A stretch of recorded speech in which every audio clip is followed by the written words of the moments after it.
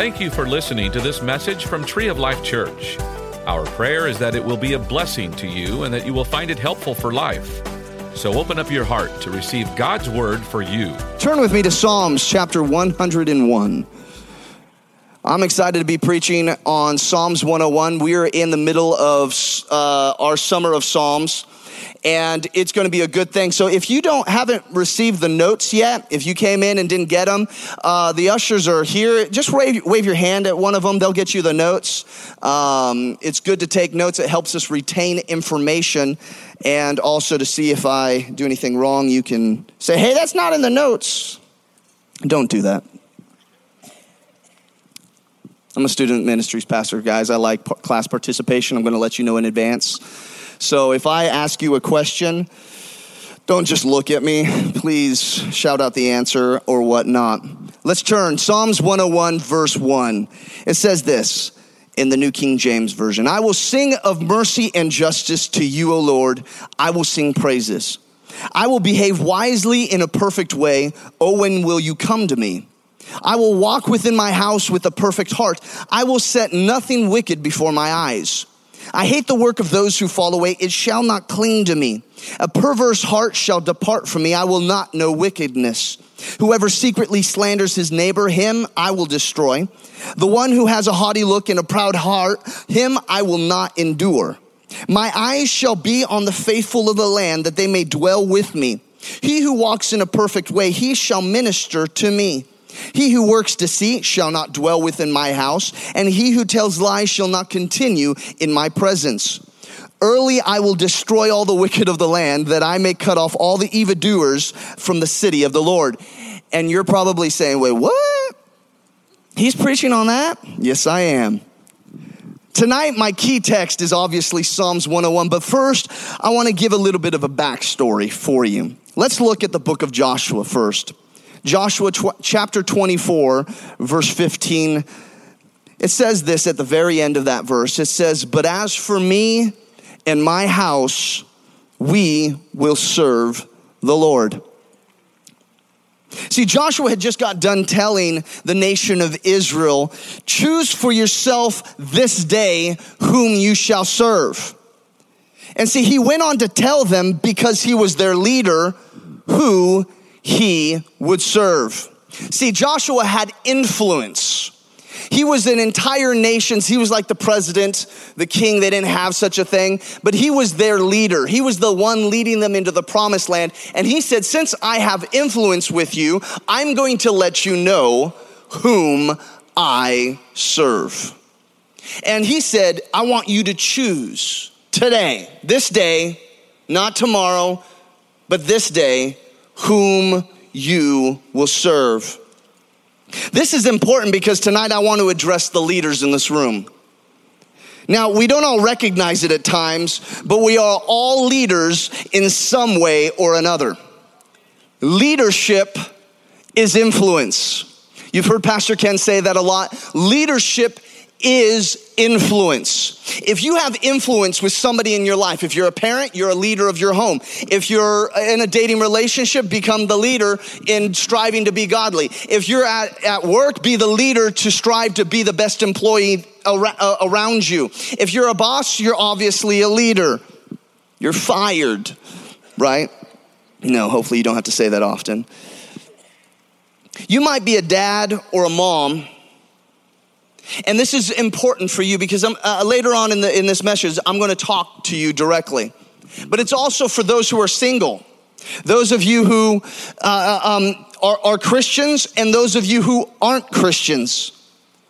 See, when it comes to living a life that stands apart from the mire of normalcy, we don't like normal. I mean, a lot of us do, don't get me wrong. All the introverts raise your hand. Don't do it. But we all kind of like the same old sometimes. But we don't want our lives to just be blah. We don't want it to be, We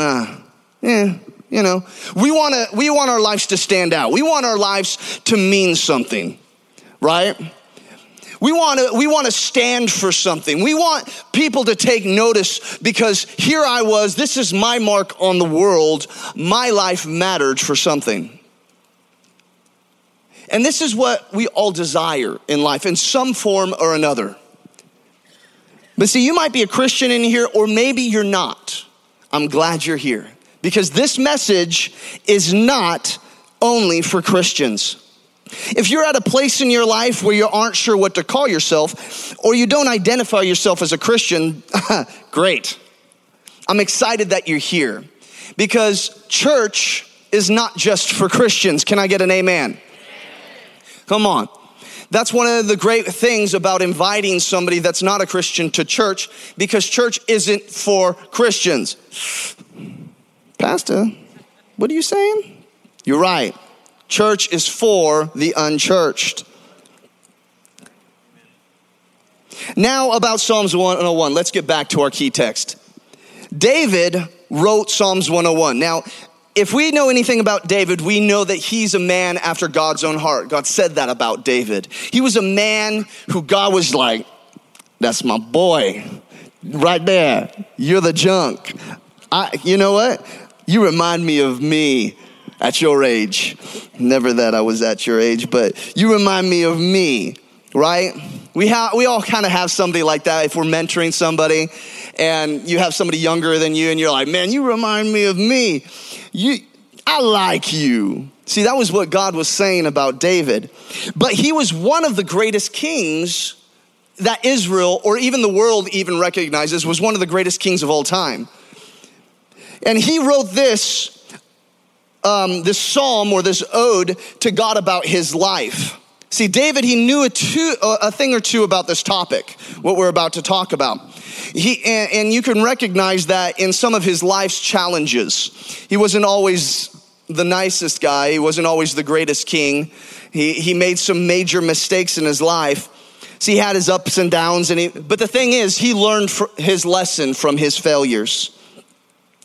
He learned his lessons the hard way about what he was writing. He wanted to leave a legacy to his children, and he did. And because he did, his son is considered the greatest, even above him, the greatest king in history. Not just of Israel, but in history. You can talk about the wealthiest king in the world. Oh, Solomon. Oh, the wisest king in the world. Oh, yeah, that was Solomon too. Wait, the same guy? Yeah, it was. See, David left a legacy to his son. See, I want to leave a legacy to my children, yes. But I don't want to just leave a legacy to my children. To be honest, maybe that's just pride in me, but it's really not. I want to leave a legacy to the world. I want to leave a legacy with my coworkers, with those that I go to school with, those that I'm at the store with, those who walk or are just friends with me. I want to leave a legacy that people are like, oh yeah, oh yeah, oh yeah. And I believe there's a country song about a guy who's looking back at his funeral. I think there's something like that, and we're in Texas, so you all know that song. So how do you leave a legacy, though? How do you leave a legacy? It's a question. No hands are being raised. This is when I would usually make you feel uncomfortable about yourself as a teenager, but I'm really not going to today. I'm not going to call you out, so I'll just answer the question. I still see no hands. All right, fine. You live your life as though you are a legacy. Wait, what? Here's some points that I want us to see. Let's look at Psalms 101, verse 1 and 2. I will sing of mercy and justice to you, O Lord. I will sing praises. I will behave wisely in a perfect way. When will you come to me? The first point of leaving a legacy that I see in this scripture that David was talking about is he sang praises. If we want to leave a legacy, we need to be praisers. We need to sing praises to God. And you're like, but I thought you said this wasn't just for Christians. It's not. All through history, there's many people who did not identify with Christianity, or those who didn't even call God their own God, who still recognized God and sang his praises. Many kings that fought against the nation of Israel, many other religions, they're like, dude, your God rocks.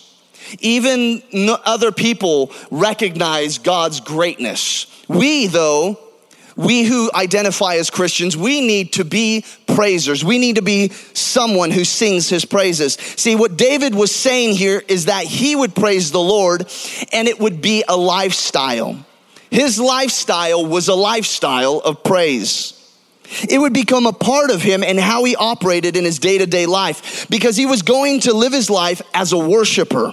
He would start to become more aware. Because he was a worshiper, he became more aware of the presence of God in his life. Because that verse didn't just stop there in verse 1, where it said, I will sing of mercy and justice to you, O Lord, I will sing praises. At the beginning of verse 2 is where I see why. See, David said he would behave wisely in a perfect way, so that way God's presence would always be with him. See, back then, the presence of God didn't live on the inside of people. It hovered over them.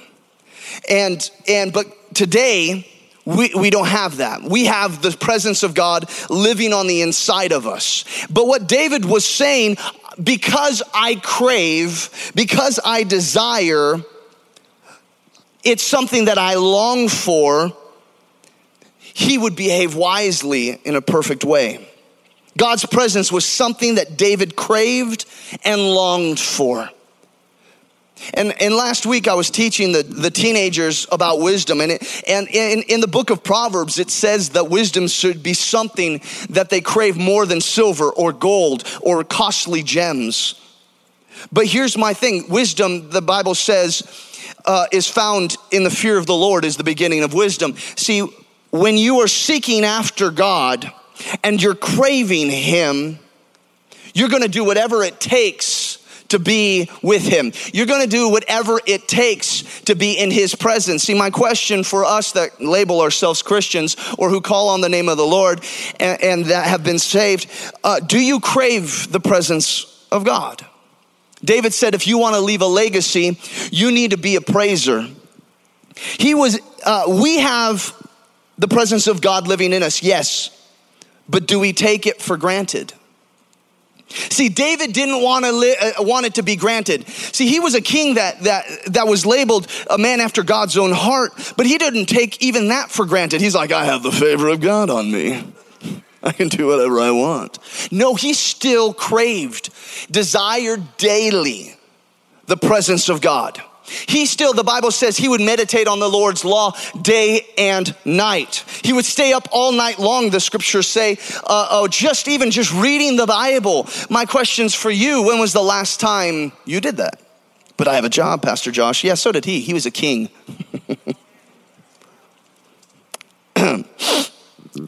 Let's go on. Do you crave the manifested presence of God at your job?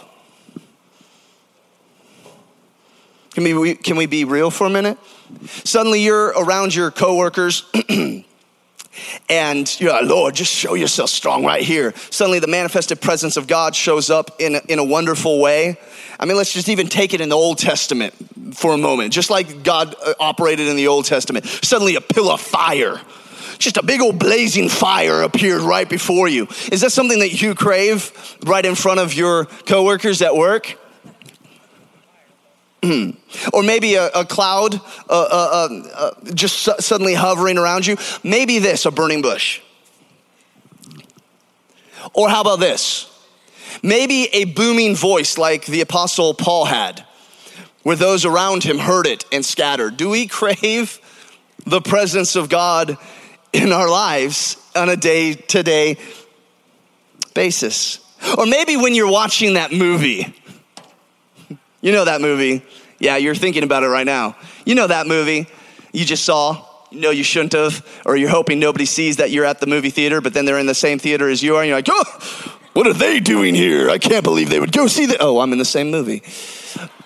Would you want the presence of God to suddenly just show up strong right there? I mean, you know, when you're in the presence of God, let's just say here at church and you got goosebumps and, you know, you're just like, oh, Jesus. And you're like weeping and there's like snot freely flowing, right? You know that feeling. You want to experience that in your day-to-day life when you're around your coworkers, maybe in front of your children, or maybe you're in a dating relationship and you're like around your, boyfriend or girlfriend. You want the presence of God like that in that moment? Well, David said he did. Oh, when will you come to me? Jesus, he was saying, come to me right now. Come to me right now. Be with me every moment of the day. He even said, if I were to even go to the depths of Sheol or hell, you would be there with me. When will you come to me? He craved the presence of God, and it's something that we should do as well. See, David wanted to have God show up everywhere and all the time in his life. He didn't want to just wait until he went to church. Did you hear me? He didn't want to wait when he was just in church. Am I stepping on somebody's toes? I'm sorry, but I'm not. The more you experience the power of God in your daily living, the more you will desire him and want to have him show up all the time. God's presence will change your life. Yeah, you can write that down. God's presence will change your life. Let's look at verse 2. I will walk within my house with a perfect heart. I will set nothing wicked before my eyes. I hate the work of those who fall away. It shall not cling to me. A perverse heart shall depart from me. I will not know wickedness. David knew from firsthand experience the importance of what he was saying. He had already experienced his own defeat due to his vice with Bathsheba. You know the story of David and Bathsheba. He went and murdered a man for his wife. You know that story. If you don't, you can look it up. David messed up royally, had an affair, killed a man so he could have the dude's wife just to cover up her pregnancy. And he messed up royally, but the Bible still said that he was a man after God's own heart. How do you figure? See, he knew his own defeat. That being said, though, he repented and learned from his own failure. Due to learning from it, his desire was to show those who he was leaving his legacy, don't make the mistakes that I made. Don't set anything wicked before your eyes. I hate even the work of evil in my own house. It won't cling to me. My own heart, a perverse heart shall even depart from me. I will not know wickedness, he said. It was like Romans chapter 12, where it says, I abhor what is evil. I hate what is evil. Paul said in Romans, and I cling to that which is good. Have we gotten to a place in our own lives that we hate? We hate the things that are wrong in our own lives. I hate messing up. I'm a man. I hate it. I love winning. I love playing my son at chess so I can win and gloat. What's wrong, 10-year-old? Can't beat me? Keep practicing, boy. Keep practicing. I'm a guy. See, but okay, I'm not that mean. But I came to a point, I remember reading this scripture when I was around 15, 16 years old. And I asked myself this, do I really hate what is evil? Do I hate what is evil? Even the sight of it, New Testament talks about. Even the sight of it, I won't even go near.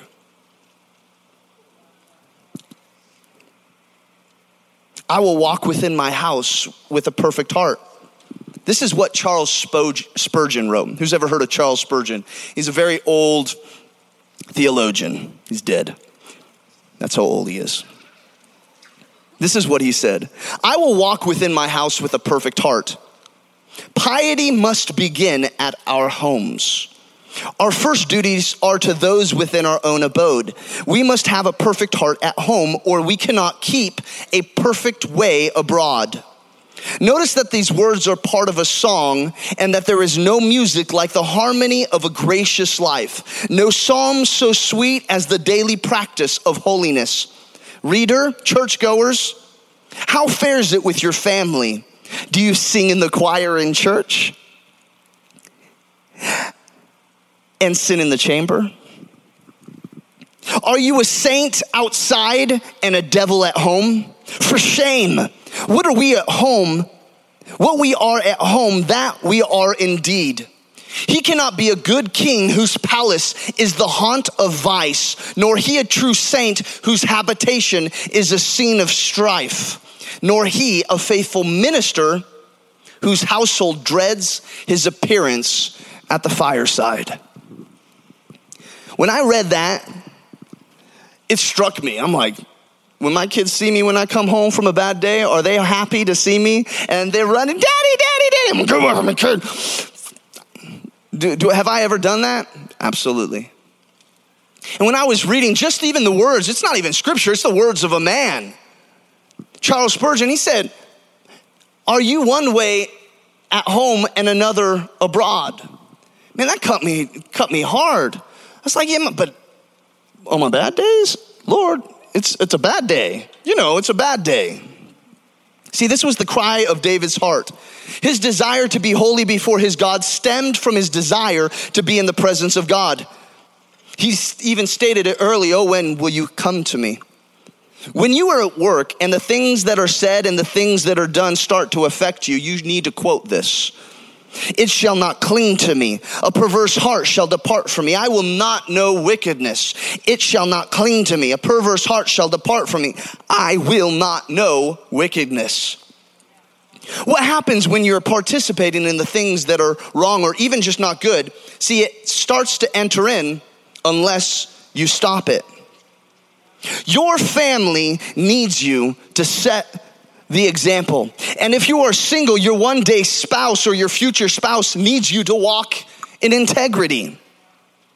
Your future spouse, they're looking and they're praying for somebody that is something in their, who you are in their mind, and they haven't even met you yet, is this like superhero figure that is a godly man. And you're thinking, I want to ask you a question. Do you singles live up to what your spouse is maybe praying for? Something to think about. This is a hard thing to start, parents. I said I'd talk to you for a second.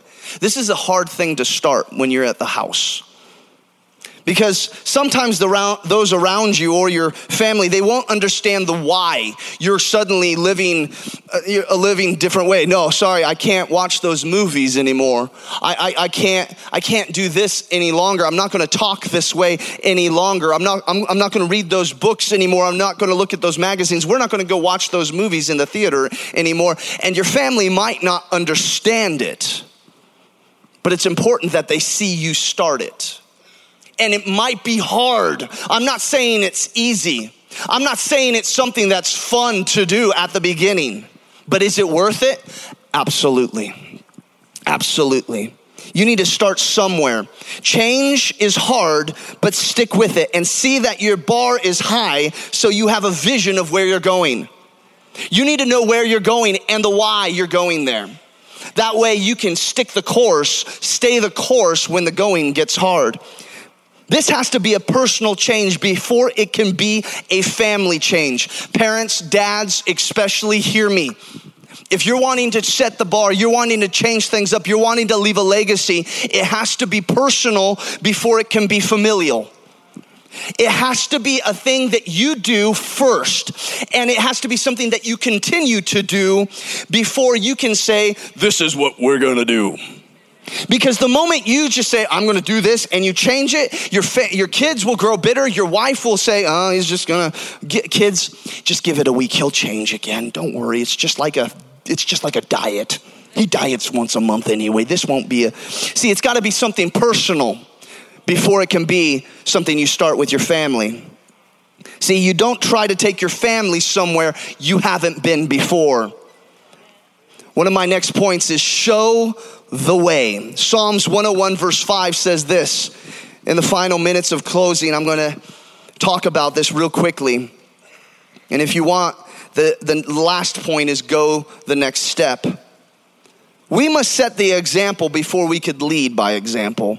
It says this in verse 5. Whoever secretly slanders his neighbor, him I will destroy. The one who has a haughty look and a proud heart, him I will not endure. My eyes shall be on the faithful of the land, that they may dwell with me. He who walks in a perfect way, he shall minister to me. And he who works deceit shall not dwell within my house. He who tells lies shall not continue in my presence. We need to teach our kids the importance of lifting others up instead of tearing them down. We need to teach our children humility and how to share instead of showing them by example pride and selfishness. Instead of sitting on the couch when you get home and watching SportsCenter or getting on your phones and ignoring your children, and you're saying, you guys need to share. Share with your sister. Really? Are you sharing your time with your own children? And I'm preaching to myself here because work is hard. Life is hard. You want to go home and veg. But your children haven't seen you all day. Your wife haven't seen you all day. And suddenly you just want to separate yourself. And that's okay. Go spend 15 minutes in prayer. You'll be fine. You still like me? No? Teach them. If you want to teach them, you must live it. To teach them, you must live it. My next and last step that I'm going to talk to you real quick about is going the next step. It says this in verse 8. Early I will destroy all the wicked of the land, that I may cut off all the evildoers from the city of the Lord. What? We're going on? No, he's not talking about killing anybody. He's just not putting them in places of authority in his court. He was a king. See, what happens if I change that scripture for us? We're not kings. Some of us aren't employers. What happens if I were to change that scripture for you? Let me reread it in Pastor Josh's New Living Translation. Early I will destroy all the wickedness in my house, that I may cut off the evil from entering into my home. Let me read that again for you. Early I will destroy all the wickedness in my home, that I might cut off the evil from entering into my home. In our quest to leave a legacy, we have to go the extra mile to ensure that the legacy will last. I'm going to give you a personal example from Pastor Joshua. And I'm not telling you to follow this example exactly, and I'm going to give you some advice at the end. My wife and I, when we got married, we had a choice to make. Do we get a TV or do we not get a TV? Do we have cable? Do we not have cable? Do we have the internet? Do we not have internet? Do we allow magazines into our house? Do we not allow magazines into our house? What do we do? And my wife and I chose not to have TV, not to have internet, not to have magazines, and not to have most anything really in our house. We really didn't. It was kind of, at the beginning, it was like, well, we can't afford internet anyway, so let's just not get it, you know, when you first get married. But see, what happened was we had a conviction on our heart that we would choose certain things. Because the age-old adage, it holds true. What you do in limit, small amounts, your children will do in excess. See, I want to leave a legacy. This is what I want you to go away with. Tonight, you should take this home with you. Go home, ask God to show you an area that has been hindering your walk with him. Or maybe your family's walk. Maybe you have children at home that aren't following after God. Maybe they're going off their own way. Okay? Go home and ask him, what are some areas that are hindering your walk with him or your family's walk? Maybe it could be as simple as forgiving someone in your life. Or maybe it might not be watching certain shows on TV anymore. Whatever it is, listen to the Lord, and whatever he says to you, do it. Whatever he says to you, do it. But don't stop there though. When you take care of that one issue, we're like, yeah, and we have the victory, and we're like, woo, right? And we're all excited, but don't stop there, because maybe he's just showing you one area. See, I realized that later in my life, while I was celebrating the victories, I stopped my personal development, and I had to keep growing Lord, how can I grow? How can I better my family? How can I better my relationship at that time with my wife? See, God is always wanting to grow you. He's always wanting to expand you. He's always wanting for you to be a success. He's always wanting you to grow into whatever areas of life you're in, whatever ministry. If you're a doctor, if you're a dentist, if you're a lawyer, if you're a warehouse worker, he wants your ministry there to grow. And we have to take that seriously, because the people around you, they need you to leave them a legacy. They need you to leave a legacy. We hope that you enjoyed this message. You can find more messages and information about Tree of Life Church at treeoflifechurch.org. We'd like to invite you to come visit us at 5513 IH-35 South in New Braunfels, Texas, or you can watch us on live stream. Thank you again for listening.